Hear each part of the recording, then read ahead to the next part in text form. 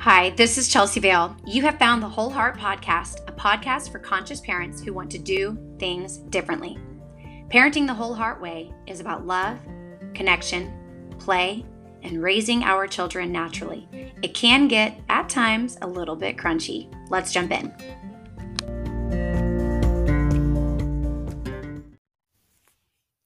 I grew up with a magnet on my refrigerator that said, "A room without books is like a body without a soul."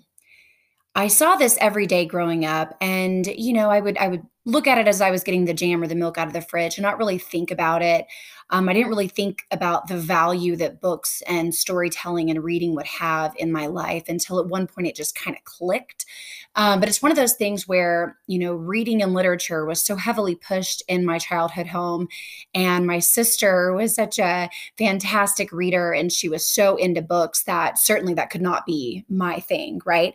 And so I sort of pretended that books didn't have the value that they did. And I also grew up in the 80s and 90s where if you were an intellectual, you were sort of ridiculed. You were automatically a nerd, right? We had Urkel, we had DJ Tanner was kind of a book nerd, right? We had even Ross on Friends. Every time he would start to say something that was smart or wise or had some value to the conversation, everyone would go, ugh, and they kind of roll their eyes, right? These were the images and, things that I grew up with that sort of encouraged me maybe not to read, right? I don't want to be a nerd. Reading is for nerds, right? And then, as I grew up a little bit and began to really enjoy reading and had teachers that didn't force me to read anything that I wasn't necessarily passionate about, but read things that just really spoke to me. I became kind of a secret reader, I would say. And one of the things that I read growing up was Sweet Valley High, right? I read the Sweet Valley High twin books, and there were these two blonde, blue-eyed twins. And then I read Nancy Drew, also a blonde. I read Buffy the Vampire Slayer. I was reading all of these things that very much were like me. But looking back, those things that I was reading early on that were just like me, I'm not sure if that was an encouragement from a teacher to read something that speaks to you, that is relatable to you, or where that came from. But, I would equate that now looking back to sort of like sitting down on the couch and eating a bag of Cheetos. It didn't ever really fill me.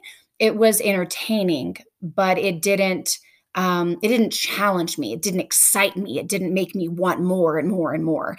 And ironically, right before I decided this episode today was going to be about reading and the love of reading and inspiring reading for young children, I came across a post on Facebook where my sister had taught a parenting workshop. And I thought, well, that's weird. My sister's a speaker. She speaks, all around the world, and she is a guest on a lot of podcasts. And to list her accomplishments would be obnoxious to all of you because it would take me about an hour. But she doesn't normally do parenting workshops. And so I'm used to scrolling through, on my Facebook feed and seeing the things that my sister does. And normally it's just like totally over my head because she's a literature and a theology professor and speaker and author.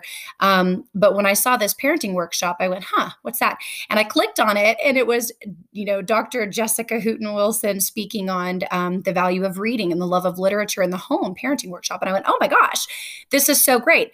So I wanted to hear, what does my sister have to say about this? And as I was listening to this lecture, I thought, this is so ironic because she is speaking about all of the things that I was just about to speak on, but she speaks at more of a college level. So what I was gathering is that this workshop that she did was to a group of teachers and college professors, how to excite a love of learning a love of reading the great books and the classics in the classroom, but also how to inspire a love of reading and learning in the home. And I'm listening to this, and I just thought it was so great to hear some of her stories, because they did ask her about her childhood and her journey and how she came to be the reader that she is and the speaker that she is. And, a lot of the things that she shared in her workshop, I'm also going to be sharing here with you, because I think that we did grow up in a home where books were in every room. Storytelling was a core feature of my childhood. It was used often to explain things to me, concepts that maybe I would not normally understand, but also speak to my heart and my character. And I would say character development was core in my household, and reading was not just about entertainment, it was definitely about growing and developing the person. So I'll backtrack a little bit here. I did read a lot of Sweet Valley High, but that was my junk food, right? Wasn't really inspiring. And so when I was sort of secret reading, I started reading mysteries and scary books, thrillers, and I really loved the problem solving that the characters would excite and challenge themselves. And I loved mysteries and I loved thrillers. And then I found the biography section in the library. And when I talk about my childhood here, I'm talking more like third, fourth grade, right? Where I have a clear memory of the actual books that I was reading. And then I started reading biographies. I loved Harriet Tubman, Abigail Adams. I even read Oprah, I think a biography of Oprah when I was in fourth grade. I loved reading about leaders, inventors. I loved reading about pioneers. I loved reading about Pocahontas. I loved people, self-starters, and I look back at this now with who I am and who I've become, the type of woman that I am. I'm definitely an alpha female, but I thought, gosh, in fourth grade, I wonder if reading those books helped me become the woman that I am, or was I already that woman and that's why I was drawn to those things? What came first, the chicken or the egg, right? But I look back and I go, wow, those were really powerful for me because those women, those characters, those creators, they had gumption, they had passion, they had drive.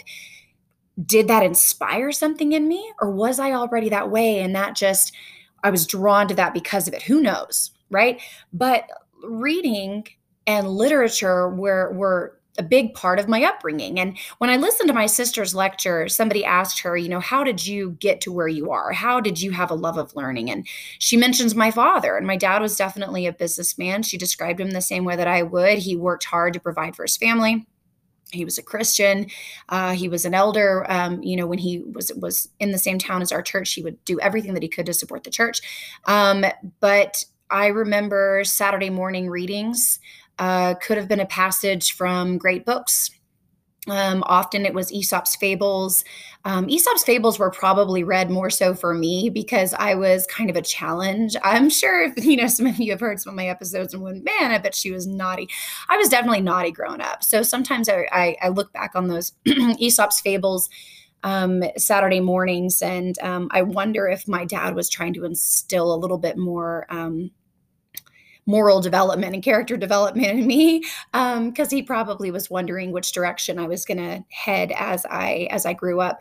But sometimes it was C.S. Lewis or something from The Hobbit. He often read a lot of speeches as well, great speeches from maybe Knights of the Round Table, quotes from Socrates and Plato, and things that maybe were a little bit over our head at the time, but he also knew they were over our heads, but wanted us to be curious, wanted to challenge us. He may have even read a couple of times from the Constitution, to be totally honest. Definitely great speeches from presidents. And when there were moments in movies, for example, he never shied away from pausing it and saying, okay, and you see that scene right there?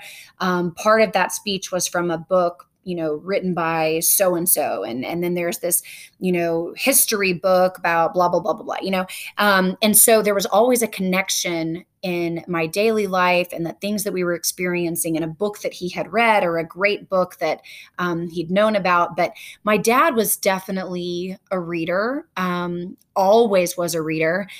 And I think that might be why we became readers. And so this sort of ties into everything that I speak about on the show here, is that children will not do what you tell them to do, that they will do what you do. And even in my childhood, as much as I protested being a nerdy reader, as that was portrayed to me, I definitely became a reader because my father was a reader. And my mother was a reader. And when we were traveling, listening to Walkman at the time and our cassette tapes of New Kids on the Block or Madonna or whatever else we had, there was a time and a place for that. But there was often times where it was okay, put your music away and get out a book. Books were definitely a huge part of my childhood. And I think that's why I've become so passionate about books and reading to young children right now. It's not just about literacy. And that's definitely something that I want to speak on here because I think our society, especially with young children, focuses on reading just to read. When I was a kindergarten teacher, that was definitely the focus, was getting children to read, teaching them to read, because if they can read, then they're going to be successful in the next grade, and then they'll be successful in the next grade. And they're reading, math problems. They need to be able to read the math problem and understand it in order to pass the test. And it was reading because you need to be able to get by in life. There was no, reading was not taught with the mindset that reading is about taking on another person's perspective, right? And learning about another person's story, or learning a skill or a trade, or bettering who you are, contributing to the world in any way. Reading was never about writing, right? Reading great literature, it was never taught to me that you can also write great literature, that your voice has meaning, that your story has power. That was something that I didn't really learn until almost in my 30s, where I felt that my voice had power. But that's what reading really is taking other people's perspectives, learning other people's stories, in different time periods and experiences. There's value in that. So let me skip past that and talk about why I think reading right now in early childhood shouldn't be just about literacy, but the books that we choose to bring into our home have so much more value for who our child become, and also the sense of security that they feel, right? So I went to the library here yesterday, and I don't know if I've mentioned this on the show or not, but I no longer live in Austin. I relocated to a small, wonderful town in Oregon. And I went to the library for the first time yesterday because we finally have an address. And I thought, okay, cool, I can get my library card and take the kids to the library. When we get there, the woman at the counter says, okay, you can get 50 books each. And I went, oh my God, she just said that in front of my 5-year-olds. If you tell a 5-year-old they can get 50 books, what are they going to get? They're going to get 100. So I tried to set a limit. I showed them sort of how the books were organized. Excuse me, I must have allergies. I know that's terrible when you're listening to a podcast and somebody keeps clearing their throat. But she gave us the categories, and the kids just took off with their little shopping carts and started gathering a bunch of books. And I'm looking at the books that they're grabbing, and it's definitely all about their interest, right? We're going to get, planes, trains, automobiles, dinosaurs, whatever 5-year-olds get. But, those books are fine for them because they're not necessarily reading yet. They're sort of flipping through the pictures. But the books that I read to them, I choose wisely. And I don't have any books in my home that I do not fully support the message that they are sending, but also the way that the book is written. And I've spoken about this a little bit when it comes to fairy tales, for example, like the Grimm's fairy tales and the classic fairy tales are totally different than the fairy tales that have been rewritten, the modern day fairy tales. In a lot of the modern day fairy tales, they cut out the tragedy like completely. It's almost like watching Bambi and like fast forwarding through when the mom dies. Like you miss the entire purpose of the story, right? Or in The Lion King, let's fast forward when Mufasa falls off a cliff because lions don't die. Like, what is that about? We're robbing children from the tragedy. And in the fairy tales, for example, that would be robbing them from the entire moral of the story, which usually we have to experience the tragedy. In a lot of the modern day stories in general, there's no villain, there's no evil, there's no darkness. And that's fucking ridiculous because you have to have that in order for children to relate to it and be able to distinguish the difference between good versus bad, and evil needs to, good needs to triumph evil. And we need to have all of that in order to have the depth of personality and the depth of human spirit, and to, acknowledge and even be aware that other people have that evil in them. And we have that, sometimes that grit, and we have darkness, and we have sort of a drive to do wrong sometimes, but we also empathize, and we need to have that. We need to have that depth in the stories. Some books nowadays don't even necessarily have a plot. There's a lot of easy readers where it's like, you know, this puppy can run. This puppy grabbed a ball. This puppy's hit the ball over the fence. Other puppy came in. And I'm like, no, no, no, no, no. There's no depth. There's no language. There's no description. There's no desire. There's no character in this book. And we throw it out. My mother bought a lot of those books because, some of those books were really easy for um, my nieces and nephews to follow along as they became, new readers. But when you read a book like that to a child, it's so choppy and it has no flow and no purpose.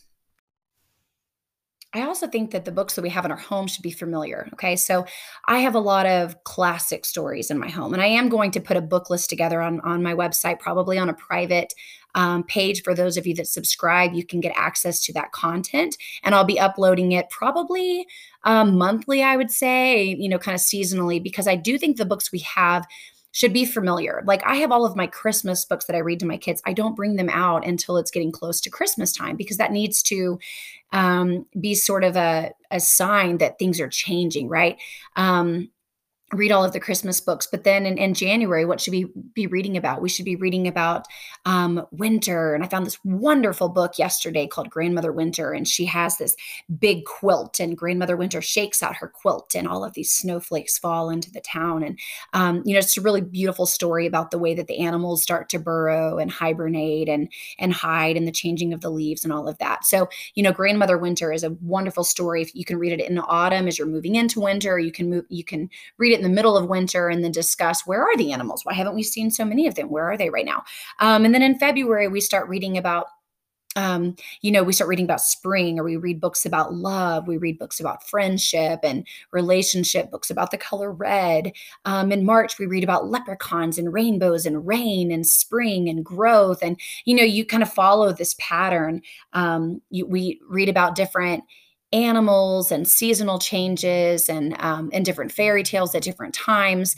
And if we follow the rhythm of the year with the stories that we bring into home, that is just another way to help your children feel the rhythm of the year, the rhythm of the seasons as well. And they look forward to reading each of those books with you each year. It's kind of this nostalgic quality when you say, hey guys, it's time for the night before Christmas, and we all curl up under a blanket and we read hot cocoa, and that gives more life and connection to the story when it's brought out at certain times. And then as they grow older, they still love to read the Velveteen Rabbit on Christmas morning, because we used to read it every morning when we were little, right? Spookily the Square Pumpkin we're reading right now, and we read all sorts of books about autumn and leaves changing and squirrels and Pippa and Pell and the autumn winds and Woody the Pooh and the blustery winds and the 100-acre wood. And what it does is it really excites something in the child, because they're reading about something that they're currently experiencing, but they're reading it from other perspectives.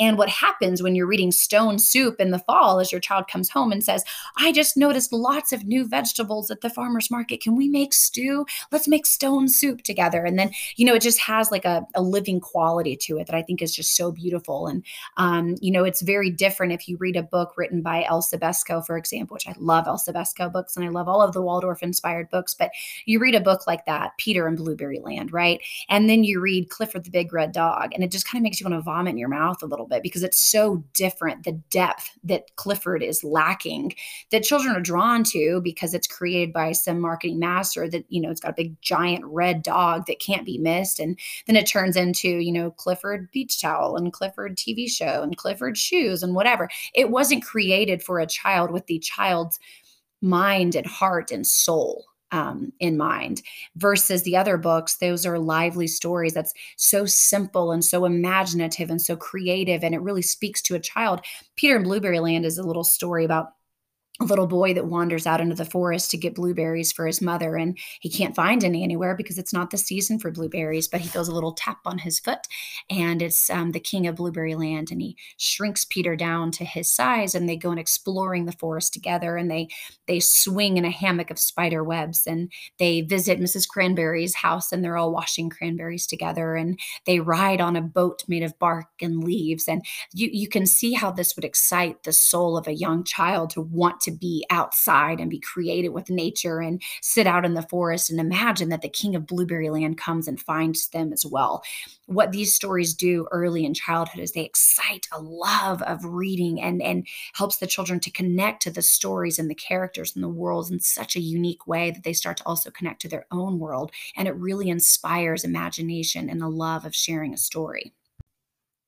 Stories have always had a place in my home, even outside of books. And you've probably heard me talk about this a little bit in some of the other episodes, but children love to hear your stories. They love to hear your stories from your childhood, things that happened to you, things that happened to your brothers or sisters, your friends or colleagues. They love stories. Stories are also a really great way to explain things to them in a way that they can understand, but also in a really fun and imaginative way. When my kids were really little, they loved fruits and vegetables. They always did. But sometimes I would introduce, I would say like an exotic fruit, for example. And, when you're 3, a kiwi can be kind of exotic, especially if you've never seen one before. So I would be chopping up kiwi and they would say, that looks gross. There's black stuff in it. And I would say, those are seeds. But you know what? This is not just a kiwi. And then what? And I would say, this kiwi was brought to our door by a little bear this morning. Yes, I went to the door because I heard a knock and I looked down and there was a bear cub. And they're all excited, right? They're leaning in. And I say, he was just sitting right there, this little cub. And in his hand was this tiny little furry fruit. And I talked to the bear and I said, well, little bear, where did you come from? And the little bear said, I came from the forest. I found this fruit and I thought that your boys might enjoy it. And I cut it open and I noticed that it is fruit. It's a green, sweet fruit. And I asked the bear if it's okay to eat the whole thing, even the black parts. And he said, oh, yes. And I say, what do you think this bear is called? And one of my boys named the bear Toast. And so suddenly we have this pet in our house. It's totally imaginative. But Toast sometimes visits and he brings lemon curd. He visits the forest and he has squeezed out lemons and he mixed it with sugar that he found on his way. And then sometimes there's a little fox that comes and he brings berries in a little bucket. And sometimes there's a squirrel. And we have little forest friends, even though at the time we were living in downtown Austin. But each of these forest friends would come and visit us and bring us exotic fruits and vegetables to try. And every now and then a little tomtin would visit, and the tomtin would bring us a dish that he had made with some eggs that he had stolen from the little hen that lives down the street, Henny Penny. And so I would bring in the characters from different stories that we read as a family together in ways to get them to try different fruits. And one of my sons was sick one time and he was at his father's house and his dad said, he's got something wrong with his mouth. And I said, swish with coconut oil and tell him that Toast brought the coconut oil. And right when I said that, I thought there's no way that his father can tell him the same type of story that I do, but it did help. And he did use the coconut oil on his mouth because it came from Toast. It's just a way for kids to connect with things. And I think that this is why in many ways, I really love Waldorf education and Waldorf curriculum, and why I mention Waldorf so much, because Waldorf stories that in the curriculum and that the teachers use, they're almost universal. They have stories to explain math. There's the number gnomes, and they have stories to explain the seasons. And just the other day, we saw a rainbow in our home, and the kids looked out, and I said, oh, the wind fairies must have found us. And the wind fairies are bringing in a rainbow to show us that they're here. Well, what it was a prism that I have hanging from the patio outside. But they became so excited. They ran outside and they wanted to say hello to the wind fairies and welcome the wind fairies into the home. And then they talked about the rainbow fairies and so on. And, that's what I love about Waldorf is that storytelling is so much a part of the curriculum. And the teachers use storytelling to teach very abstract concepts, and they're taught to the child on the child's level. So I really want to encourage each of you, when you're reading to your children and when you're choosing the stories that come into your home, that they're not just stories meant to entertain. And that when you're teaching your child to read, that you're not focusing so much on A says ah, B says bah. I've never done that with my kids. And one of my kids, he can read. It just clicked. He can read big words, all words doesn't matter. It just clicked and he can do it. I've read so much to him and to the both of them, and I've excited a love for stories and reading in them that he just wanted to read, and he's taught himself to read because our brain is able to grasp the concept of letters, and you string together letters to make words, and you string together words to make sentences, and then you have a story. And so I don't want you to focus so much on, can my child read, and I must teach my child to read, but instead just read to them and read things to them that are exciting and imaginative and speak to where they are in their development and the things that they're loving to learn about and that they're curious about. But most important, focus on imagination and character development. Don't be scared to read things where there are victors and villains. They need both because inside of us, there's both good and evil. I would absolutely love each of you to go to my website, wholeheartcrunchyparenting.com. Later today, I will be uploading something that is just for members. It's not expensive to become a member. It's a great way to support the podcast and support my missions and my goals that I have for, continuing to educate parents and continuing to support single moms. If you would go to the website and you subscribe, I'm going to have a reading list, things that we're loving right now. I may even upload a reading list for the year with some of my favorite books and probably update that periodically when I discover new things. I will be putting a blog on as well with some of the notes from today to help you to start building your collection of wonderful stories at home with your young children and exciting a love of reading in them. Also, I would encourage you to go ahead and watch the Vimeo of my sister, Dr. Jessica Hooten Wilson, the parenting workshop that she just did on inspiring children to read and inspiring a love of reading in the home. It's definitely worth giving a listen. If you have not already subscribed to the podcast, please do so. I would love if you also shared this episode with friends and family, shared on social media. It's a great way, again, to support the podcast and support the missions that I'm passionate about. Wholeheartcrunchyparenting.com. Thank you so much for listening. Be well.